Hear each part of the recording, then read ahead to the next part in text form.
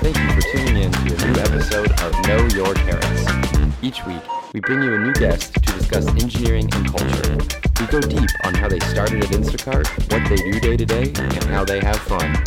You can find us online at tech.instacart.com, on Twitter, and on Facebook. Subscribe to the show on iTunes or wherever you get your podcasts. If you like the show, please write us a review on iTunes or your favorite podcast app. It goes a long way to help other people discover our podcast, so thanks. Okay, so on this episode of Know Your Carrots today, we're going to be interviewing Viktor. And so, Viktor, is there anything you want to, tell everyone and share something about yourself? Okay, so first of all, thank you for doing that. This is going to be exciting. This is going to be like episode number 7, and at this point, we finally get our logo done. We published 2 episodes. We have I submitted everything to the podcast to the iTunes and some other platforms. And we getting some traction and interest, which is good. So what I probably wanted to say about myself is like what I'm usually asking others. So how did I start with programming? And I don't know if my story is typical or not. It probably is. So I was a kid and I really liked games, computer games. And when I asked my parents to get me the console to play games, they actually get me Sinclair computer, which is like the clone of the Commodore, I guess. And I basically saw how their engineer who was installing it at our house was like playing with BASIC and writing some very short programs in BASIC, and they were like doing some kind of picture, like drawing some pictures on the screen, and I was like stunned by that. I was like so thrilled that you can do this with like some text which really look gibberish to me, and I can like do like pictures. So I started learning BASIC, and I probably was like 8 or 9 years old. Right. So do you remember what pictures were being drawn? Yeah. So he like did like this, like the Star Night, like the typical one when you randomly just like do like dot and like it changes colors or like size and then you erase itself. Then he did like some like random stars, like 5 point like stars and like their random arcs around the screen. And then he was like doing like the cones and some cylinders, so kind of like the fake 3D pictures. Right. And it took me a while to figure out how to actually do that. This was pretty difficult. I didn't know any trigonometry back then, so it was like really, really, really hard. Yeah, and so for this particular episode too, right? It's kind of a role reversal where normally you're the one that's interviewing people. Mm-hmm. This time, I'm interviewing you. You're on the other side of the fence, and so yeah, how does that feel? And just going back a bit. Yeah. Right, how did you come up with the whole concept of Know Your Carrots? So, frankly speaking, I wanted to do something like that for the good 10 years. I kind of had this idea in my mind that I can ask people that are of very much interest for me questions that normally I'm not reading in the books or interviews, and just like can you see how they actually work, how they actually think on problems, or like just like on some aspects of the work in general. And all the time before, I never had access to such a vast amount of people around me who is like happy and accessible and actually know so much and like so talented at the same time. And I think this is really no brainer, right? I could have started earlier here, but I think I'm kind of here in such a unique state that I had this idea and finally I have like all the necessary pieces in place to finally do it.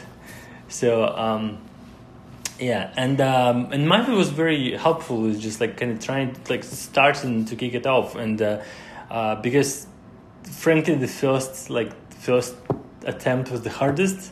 So once we kind of recorded that, it was kind of more clear like that I need better prepare for the questions, I need better prepare for the audio, and like what other things I need to kind of really think about, not just start talking to somebody.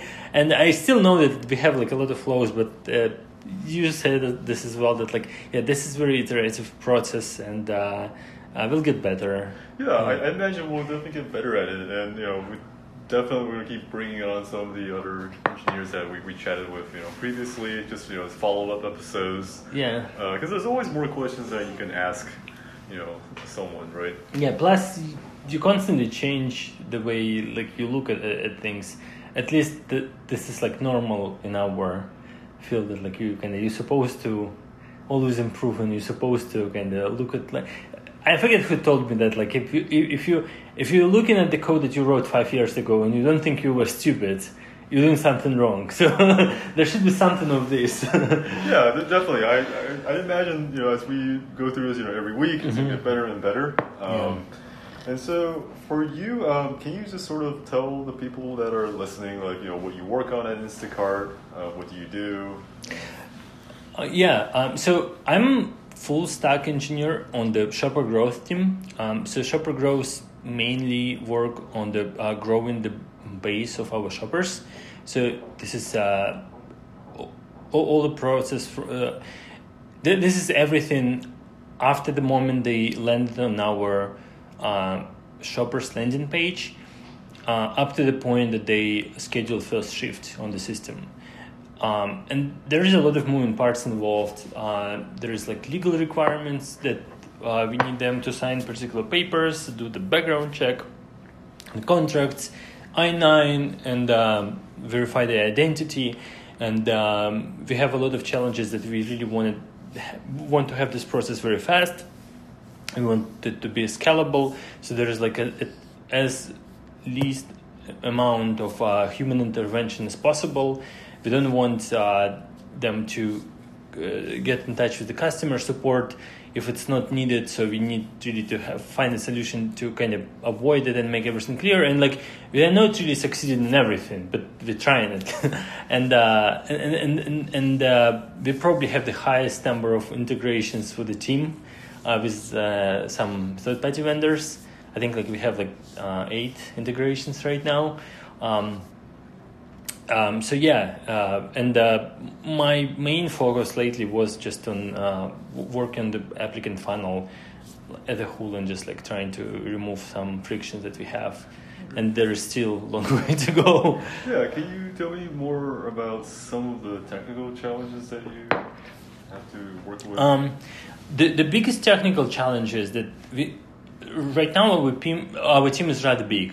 We have 12 people at the moment, but 12 people is a lot of engineers. But that's including TLM, PM, our iOS and Android engineers, our data analysts, right? So, but it's still a big number of engineers. But the thing is, like before we were part of the same size team, which was called Shopper Management, which had like a lot more responsibilities. This is really like the last few months. This is the first time in Instacart history when we have a team who have dedicated resources just to work on the applicant funnel. Every time before we had like dozen other things that we really were working on, and because of that, the whole the hiring process.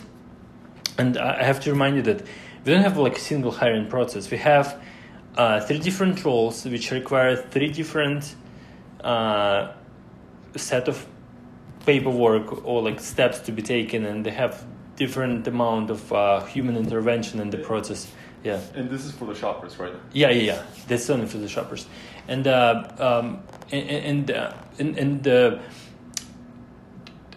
because there was never enough people who can work on this like fully committed. The whole funnel, the whole process of getting people on board is very, very much happy path based.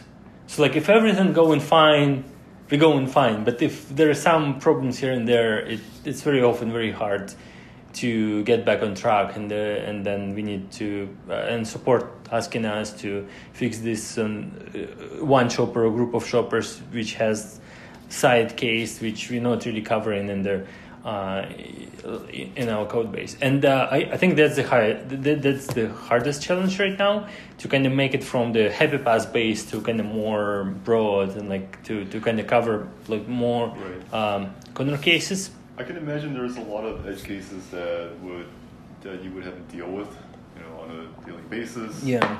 And you just have to try to prioritize. Yeah, and we're trying to do it, and we're still trying to kind of take care of every single case, but it's very often not possible. Yeah. Okay. Can you tell me more about your developer environments?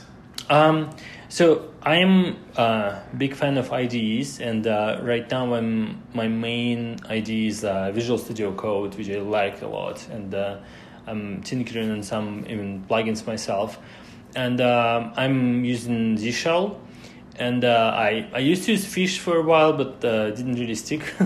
So this is like my main two tools that I'm using every day. Well, and Git, of course, as well, because like we using GitHub for version control. Yeah. So what do you like about those tools? So the main reason why I like this shell better than Bash, because when I learned about it, it can out of the box provided the autocomplete capabilities and some like nice improvements to UI, and very much later I learned that you actually can do a lot of these things in Bash. It just may be a little bit harder or maybe not, but for me that was the first basically once I discovered all my Z Shell project, that was the moment when I switched, and it kind of opened to me that there's like so much more that the shell can do for you. Right. And just this whole concept with the plugins, and I think it's just great and amazing. You just have to use it if you don't. And basically just like with the autocomplete, you kind of and with this like the extra plugins, you learn that it can do like more things that you know how to do. So and it can help you discover new features in the that you're not aware of otherwise. Yeah. So we talked about the shell that you use. Mm-hmm. How about the IDE? Yeah, IDE is basically what's good.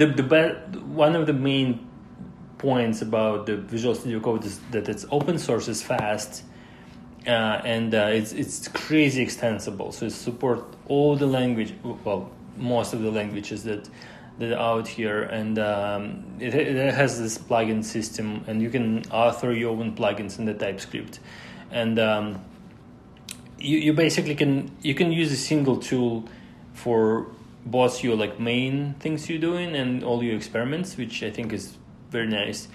And if you're using languages that support that, you have like the full like really like full blown IDE. Like there's debugging capabilities.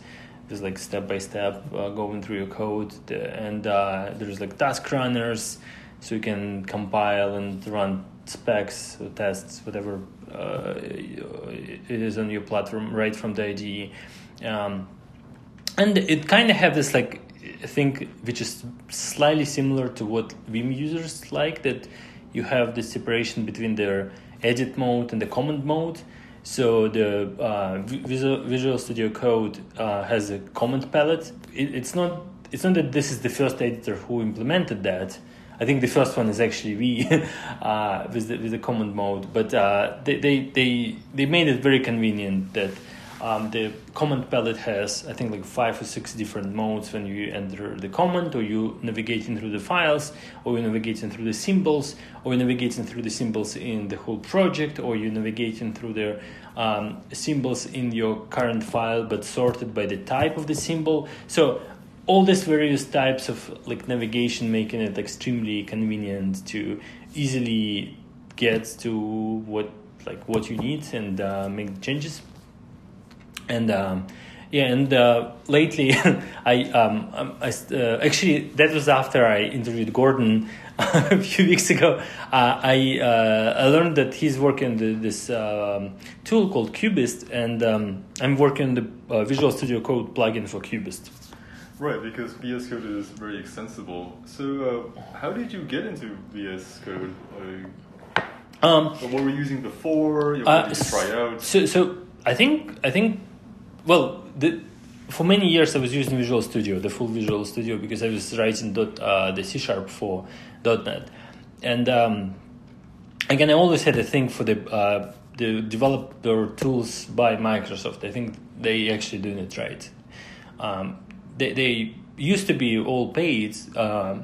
Today most of them are actually free. But they always provide very huge number of features that are very convenient.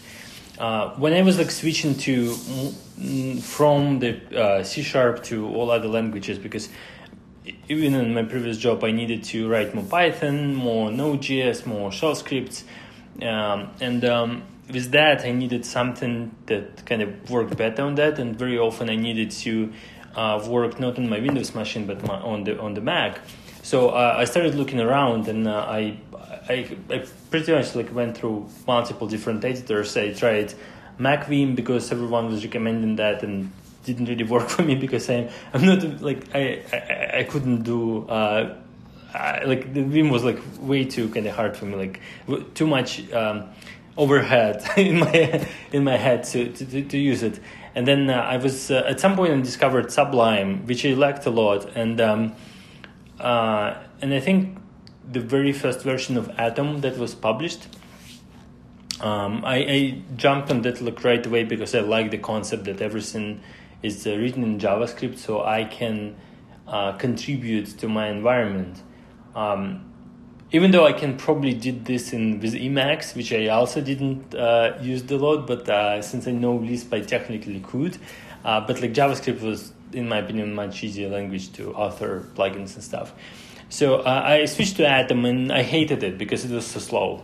So when Microsoft, I think it was half a year or maybe 9 months later, when they shipped the Visual Studio Code, which was on the same Electron platform with also JavaScript authored plugins, and was so much faster.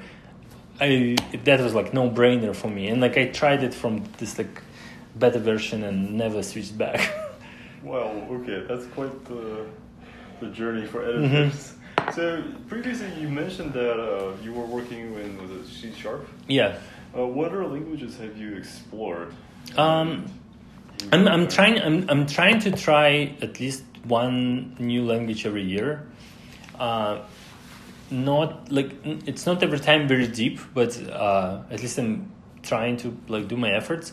I don't have some people do in this is particular type of the program that I'm just writing in every single language, and that's how I try.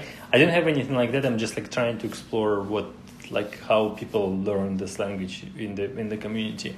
So over the years, let's see. So I tried number of languages in the .NET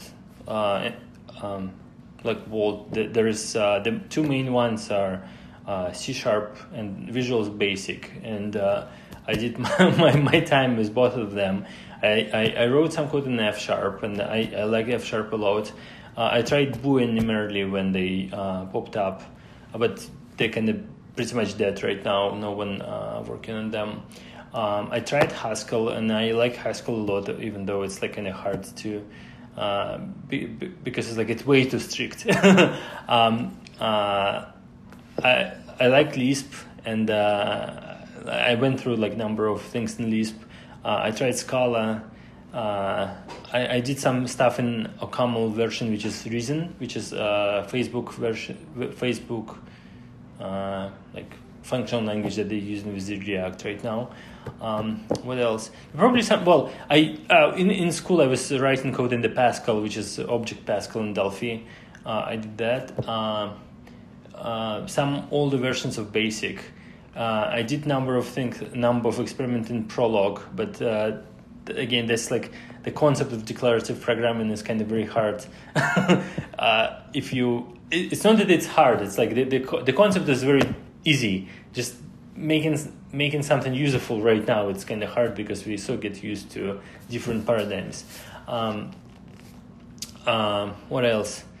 Probably was something else. And of course there was JavaScript and variations, and there was the JScript language, which was like their Microsoft's runtime for JavaScript. So how about next year then? Yeah. What do you look for in the next language that you want to like try out?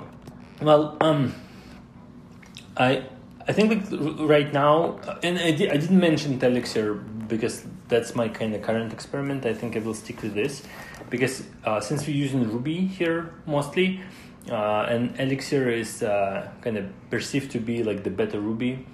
Plus it uses the Beam VM, which is the Erlang virtual machine.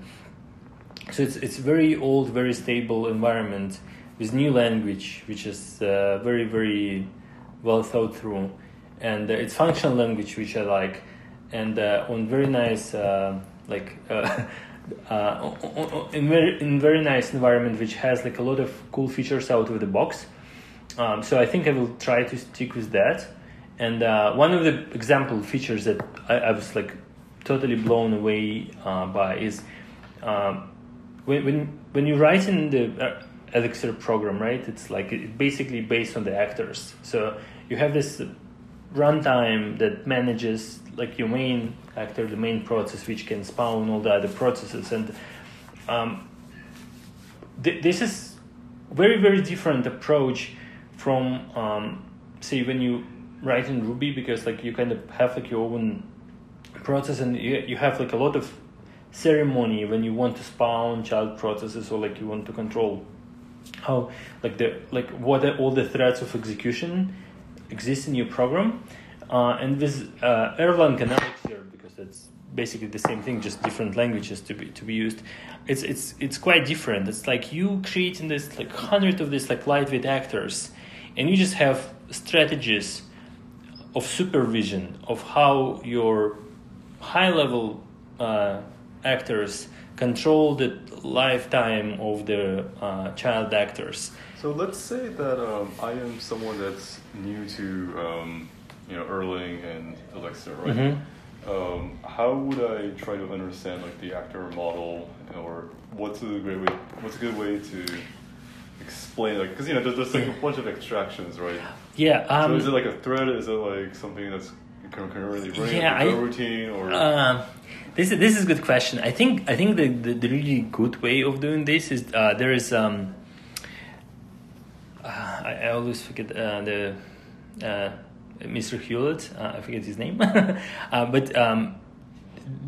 he basically wasn't working alone on the actor model. I forget the name of his colleague, but in the Microsoft folks, they recorded very nice video. I will post the link in the description on like understanding the actor model, and they go in very kind of good details into that. But in general, like the actor model is it's very simple. Like it's very close in some sense to the object-oriented programming model. You have this like small computers, like each actor is a computer. It can do something, and it just has a mailbox, and each actor can do something, receive the message in the mailbox, and know that it needs to do something, and send the message to other computers to the mailbox. That's it. Like there's really nothing more to this, but just from this like simple three things, that this is computing module, the mailbox, and the messages being sent from actor to another actor, it's like the beautiful thing can come up. So are these messages being sent concurrently, or is it running one at a time? This is really kind of doesn't really matter. This is implementation detail. So, but since the actor really only working on the scope of like what it really is, so it's always its internal state and their and what it receives in the mailbox. you don't care about concurrency that much. It's like it's like it's from the different like world, so to say.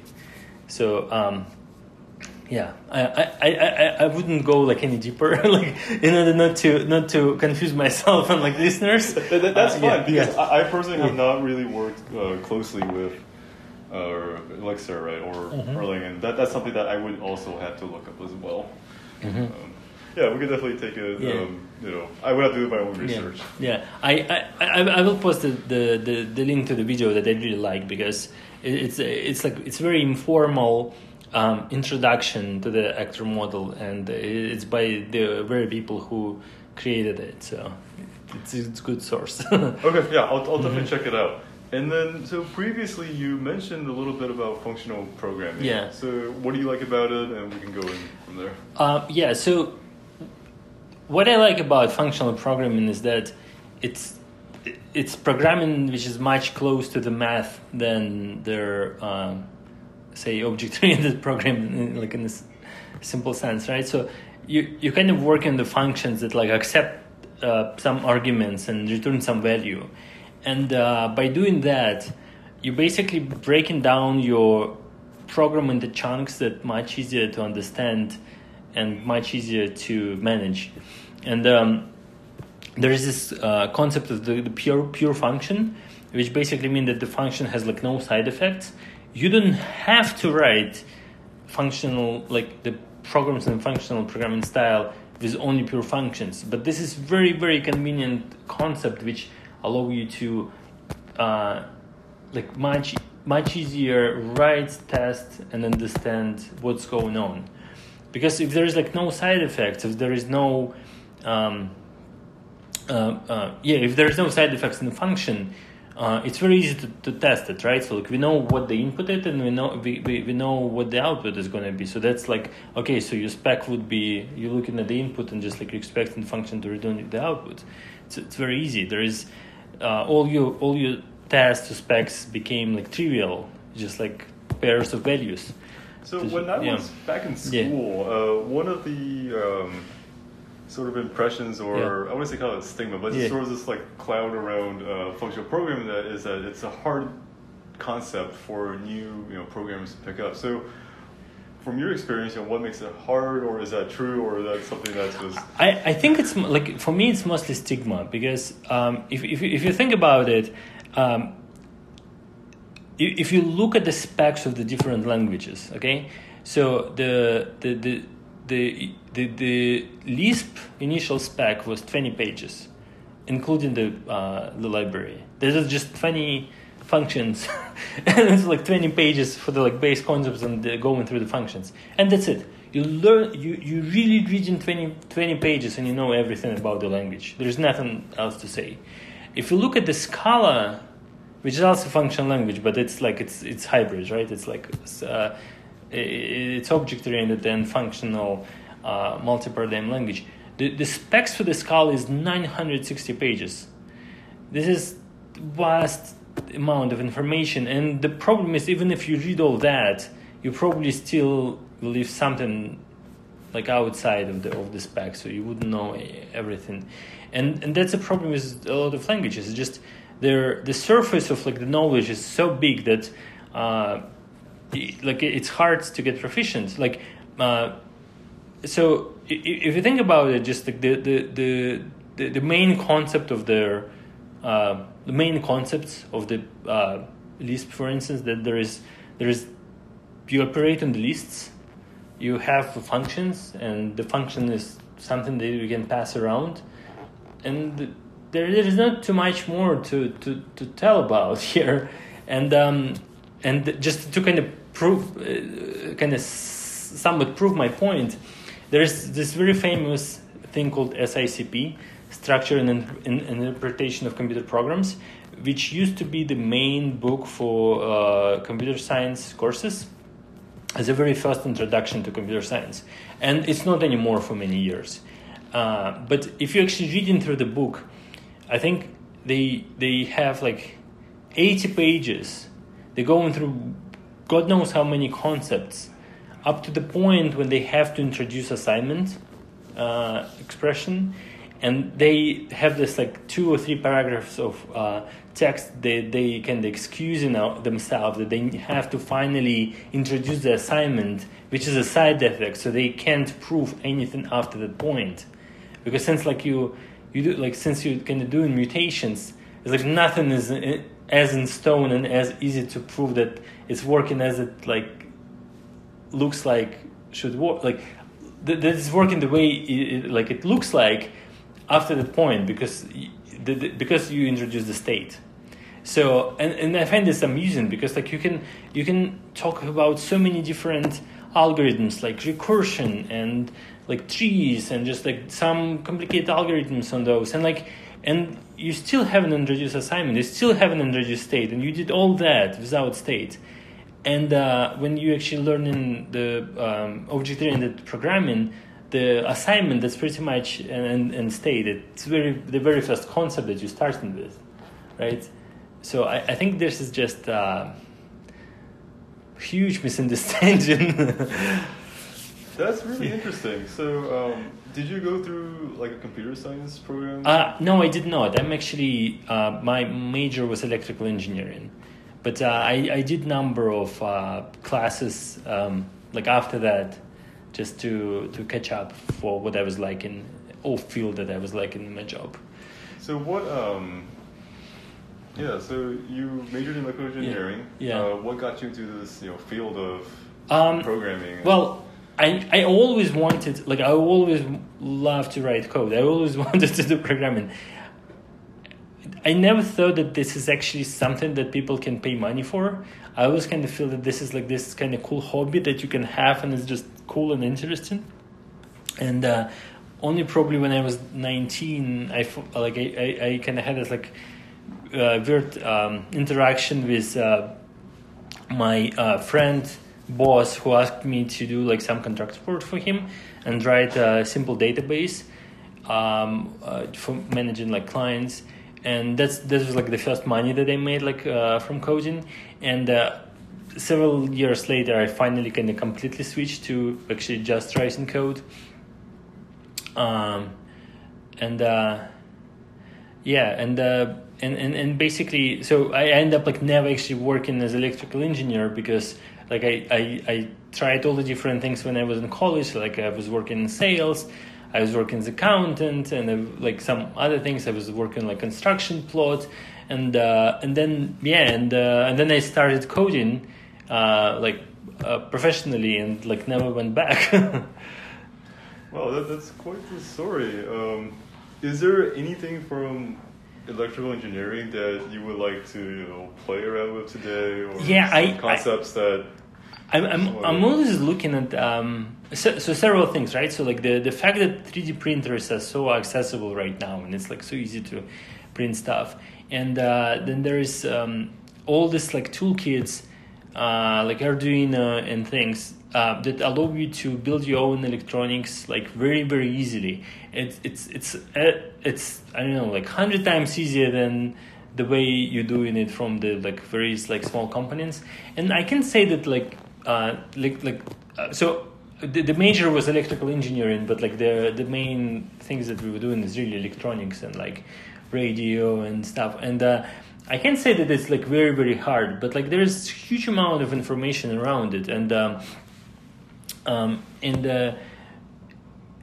before, to make something with your own hands, it was a lot of efforts. You need a lot of things to have. You need to have a lot of components. You need to know a lot of things, and overall it was kind of messy and a long process. But right now, you grab an Arduino, you grab like some things from this Alibaba for like $10, and you can build amazing things. And for some reason, I'm not even touching it. Like I haven't built anything on my own for like the last 10 years. Well, so Instacart has a hackathon next week. Yeah. I do realize you were going on vacation, but if you were in the hackathon, would you build something with electronics or? I think. What would you build? If you had the time and Arduino board and. I have to think about it. Okay. I have to think about it, because. Yeah, it's like there is like so many possibilities that they're just like you have this like their decision paralysis. It's like you can do like anything, So it's very hard to decide what exactly you want to do. Very cool. So what other hobbies do you have outside of work programming? So I'm very vivid gamer, and my wife probably would say that I'm playing way too much. So I'm trying to kind of do that less. I'm not reading as much as I used to. But I'm still trying to read like 1 or 2 technical books every month. The problem is right now with like this huge amount of the blog posts and videos, it's like the book kind of feels to be very slow way of getting information. That's why I'm not always successful with reading books. I'm just like skipping this completely. This year I actually picked up new hobby, so I started drawing. So that's so what do you draw? So I started with the architecture, and right now I switched to human models. Last 2 months, yeah. So how did you get started with drawing? Like what kind of medium is it? Like pen, or the charcoal, or yeah. So I'm mostly using just like graphite pencils, and I'm kind of playing with charcoal and some other like soft materials a little bit, not very successfully, but it's just like taking time. Like right now the graphite pencils that my thing. And I always thought that like I'm totally incapable of drawing. Like I kind of have this like back from I don't know like first to second grade in school when I was like failing badly trying to draw like human like as a stick figure or something, and even that was like going bad. And then at some point I just like this year I basically have the idea to try some new hobby which I'm totally not proficient, like I knew nothing about, and just try to stick to it for a year. That was the idea. And I picked up something that I like always wanted to do, but like thought I totally not capable of, and I just started doing it quite regularly. Frankly, I just have like few hours on the weekend for it, and during the weekday I don't really have time to work on that. And to my surprise, like with some practice, I had like such a fast improvement. And what was interesting is my mom is an artist, so she's like doing paintings and drawings and she like working with pretty much every single material that allowed for the graphics, but so she can kind of help me understand if I'm doing something wrong, so what it is, which was very useful feedback. But another thing which she actually shared with me, which I didn't realize, is the process of drawing really it's first thinking process and then drawing process, so to say. Like you really have to understand what you're looking at, and there is a lot of kind of algorithmic approach to like drawing a picture. There's like you have to think of like what the thing that you're looking at, like what are the things that you actually want to put in your drawing, what you don't want to put in your drawing, what going to be like the plans, like what is the closest, like the medium and like the furthest part of this, like do you use perspective or not, do you like what's the lightest part of the of the whole scene, what's the darkest part, like you need to understand this, like the balance of balance of like colors, so like just like shades. And the thing is, even though it's like kind of feels like it's very very complicated, there is just like several like algorithms that you really kind of follow, and you kind of have to be methodical, but that's pretty much how you work as a software engineer as well. So I kind of found this like amusing that there is like so many things that I can like correlate, like the way the process of actually drawing to like our work, which I found like completely amusing, and that's why I really enjoy this hobby. Yeah. Well, wow. So this is something that you just started like this year. Yeah. It took you, many years just to like discover it. Yeah. Rediscover it. And do you have any plans? As you're drawing, like what would you like to draw, like as you get better and better? Well, so I forget the name of their the artist, but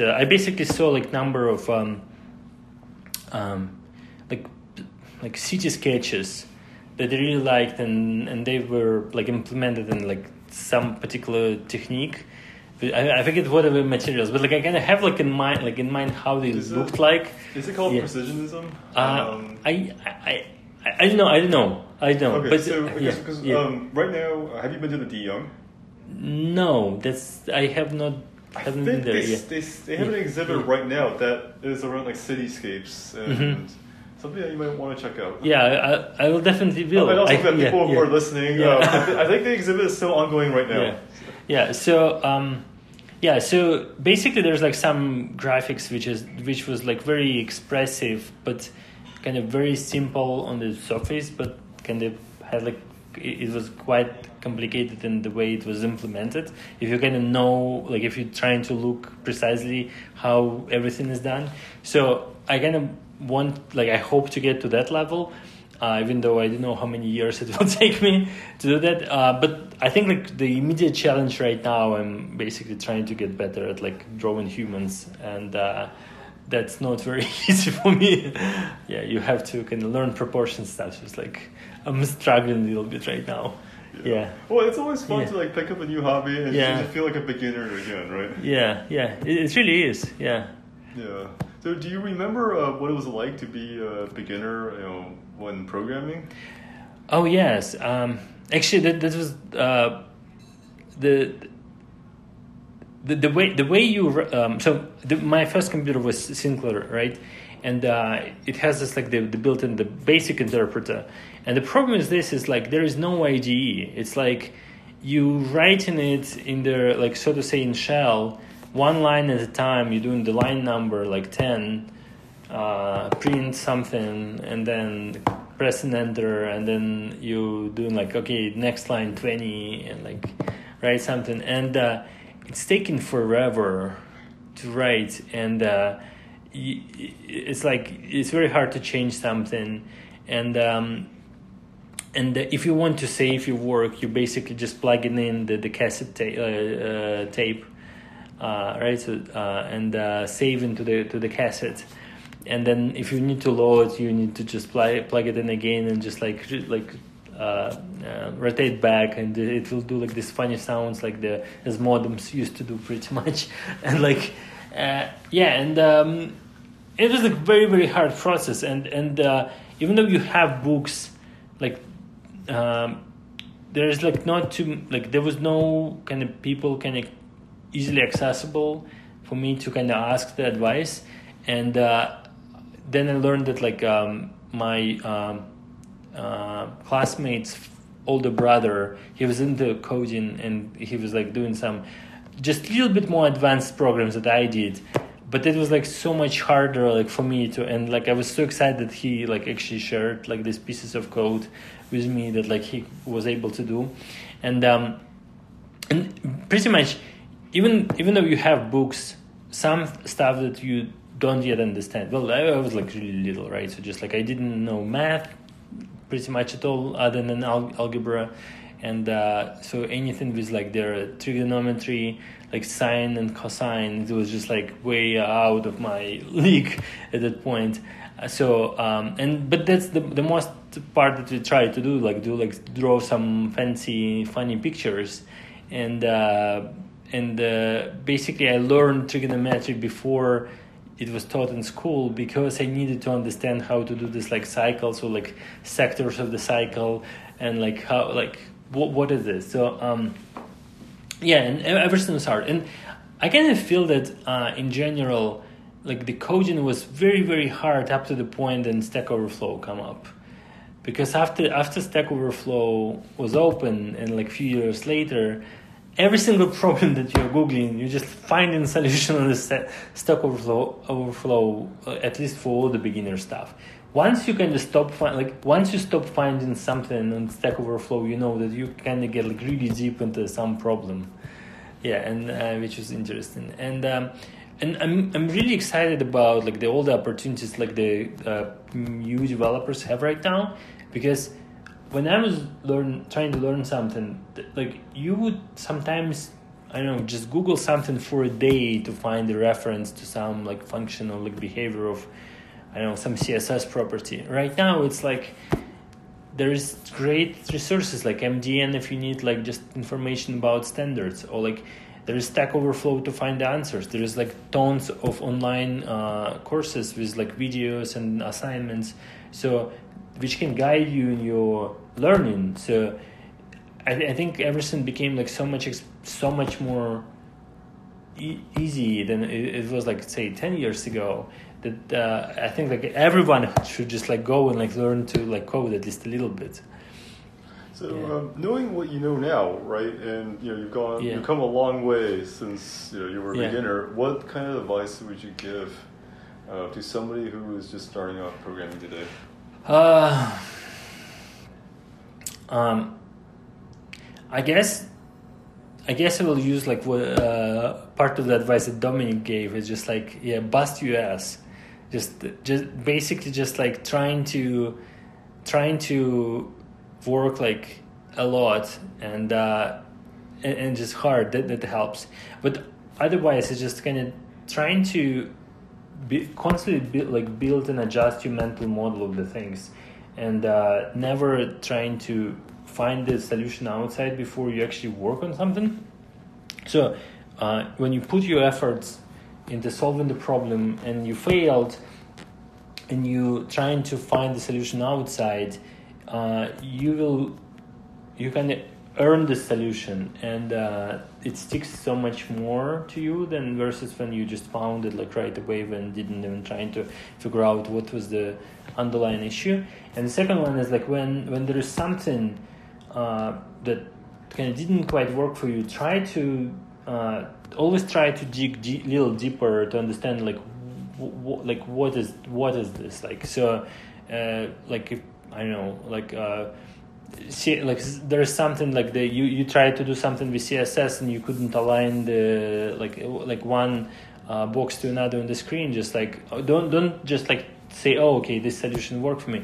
Try to learn more about box model and understand, okay, what are the type of box models are there, like how they changed over time, and like what other things relates to this, and kind of doing this kind of related learning all the time. That helps you kind of get like deeper in like one thing, but kind of find topics that are kind of related to your main expertise and get broader, because you have to be very deep in something, but you still have to be quite broad and like range of things in order to be useful. Because if you're very, very, very concentrated like one single thing, it's kind of hard to see like applications to your problem and just like wide variety of the fields. Yeah. Right, thanks. Anything else you want to dispense advice on? I kind of prepared like a few links that I wanted to rant about, but I guess I'll just post them in the code. But one thing that I can say that annoys me, but it's like amuse me. Why is that? Is how fast we forget what was already like researched and solved in the computer science, and how we kind of tend to reinvent everything like every few years, and kind of pretend that this is all new when in reality this is like has like quite some story. And an example is like people, well, it's not lately, but if you go like half a year ago, everyone was going crazy about microservices. Right now there's like new shenanigans, but like if you think about it, the microservices is like not a new idea. And there is excellent talk by Greg Young about it. I think it's even called like Sad Story of Microservices. Basically he give you perspective of like how it on the 50 years period, how many different ideas led to microservices, and it's not just led to microservices. Pretty much the whole concept was like 50 years ago. We knew it, and still every few or maybe like 5 years, people tend to come up with something new, which is pretty much based on the like old work. but call it something completely new. And people tend not to read the papers, like the original papers on the ideas, and they find something like slightly related and tend like to run around with this and just like say, okay, this is the best thing after sliced bread, not knowing, okay, that this is not really new. I guess that's mini rant. So is your advice more just study like the older like computer science concepts, or just like there is amazing amount of work that people put in like in the last 50 years on different topic, and like distributed computing and just and computational models and pretty much all theoretical computer science. It's like it went such a long way, and not everything that was developed in the theory was actually implemented in practice, and we don't know a lot of the things. And the second problem is a lot of things were implemented, but because we changed it, the way how we the whole environment changed, right? There's like no more, like almost no more mainframes. There is like this very basic and small machines which we have like just like hundreds of thousands of them in the cloud right now, and we have like much easier hardware, and we just have like a lot of it, and we have like different ways how we break down the programs to run on this on this like huge variety of homogeneous computational units. It's kind of changed a lot of things, so that's why we kind of forget about a lot of cool things that was like solved before, and we're kind of going back to it and not really knowing. Like I forget it, I will add another link. There's like great paper by I forget. Anyway, there's like the great paper on like how you can do like distributed commits, and how you can do like how you can do like how you can build robust system when like network is not reliable, nothing is reliable. And paper is like 40 years old, and like even right now, like not a lot of people understand the reasoning and logic behind it, and like how it was proven like for some things to work. And I'm very glad that right now there is like more interest to like TLA plus, since it's kind of became like more on the like people hear about it, that like Microsoft using TLA plus to engineer Azure, the Amazon using TLA plus to engineer AWS services. So they understand, okay, there is like some things to it that allow you to build system much more robustly, but like not a lot of people know it. Yeah. Wow. Well, thanks for chatting with me today. And this is my pleasure. Thank you. Yeah. Is there anything else you want to talk about? No, I think we can wrap and call it a day. Right, we'll call it a wrap. Yeah. So again, this is Viktor that we're interviewing today. Until next time. Yeah. Bye-bye. Know your carrots.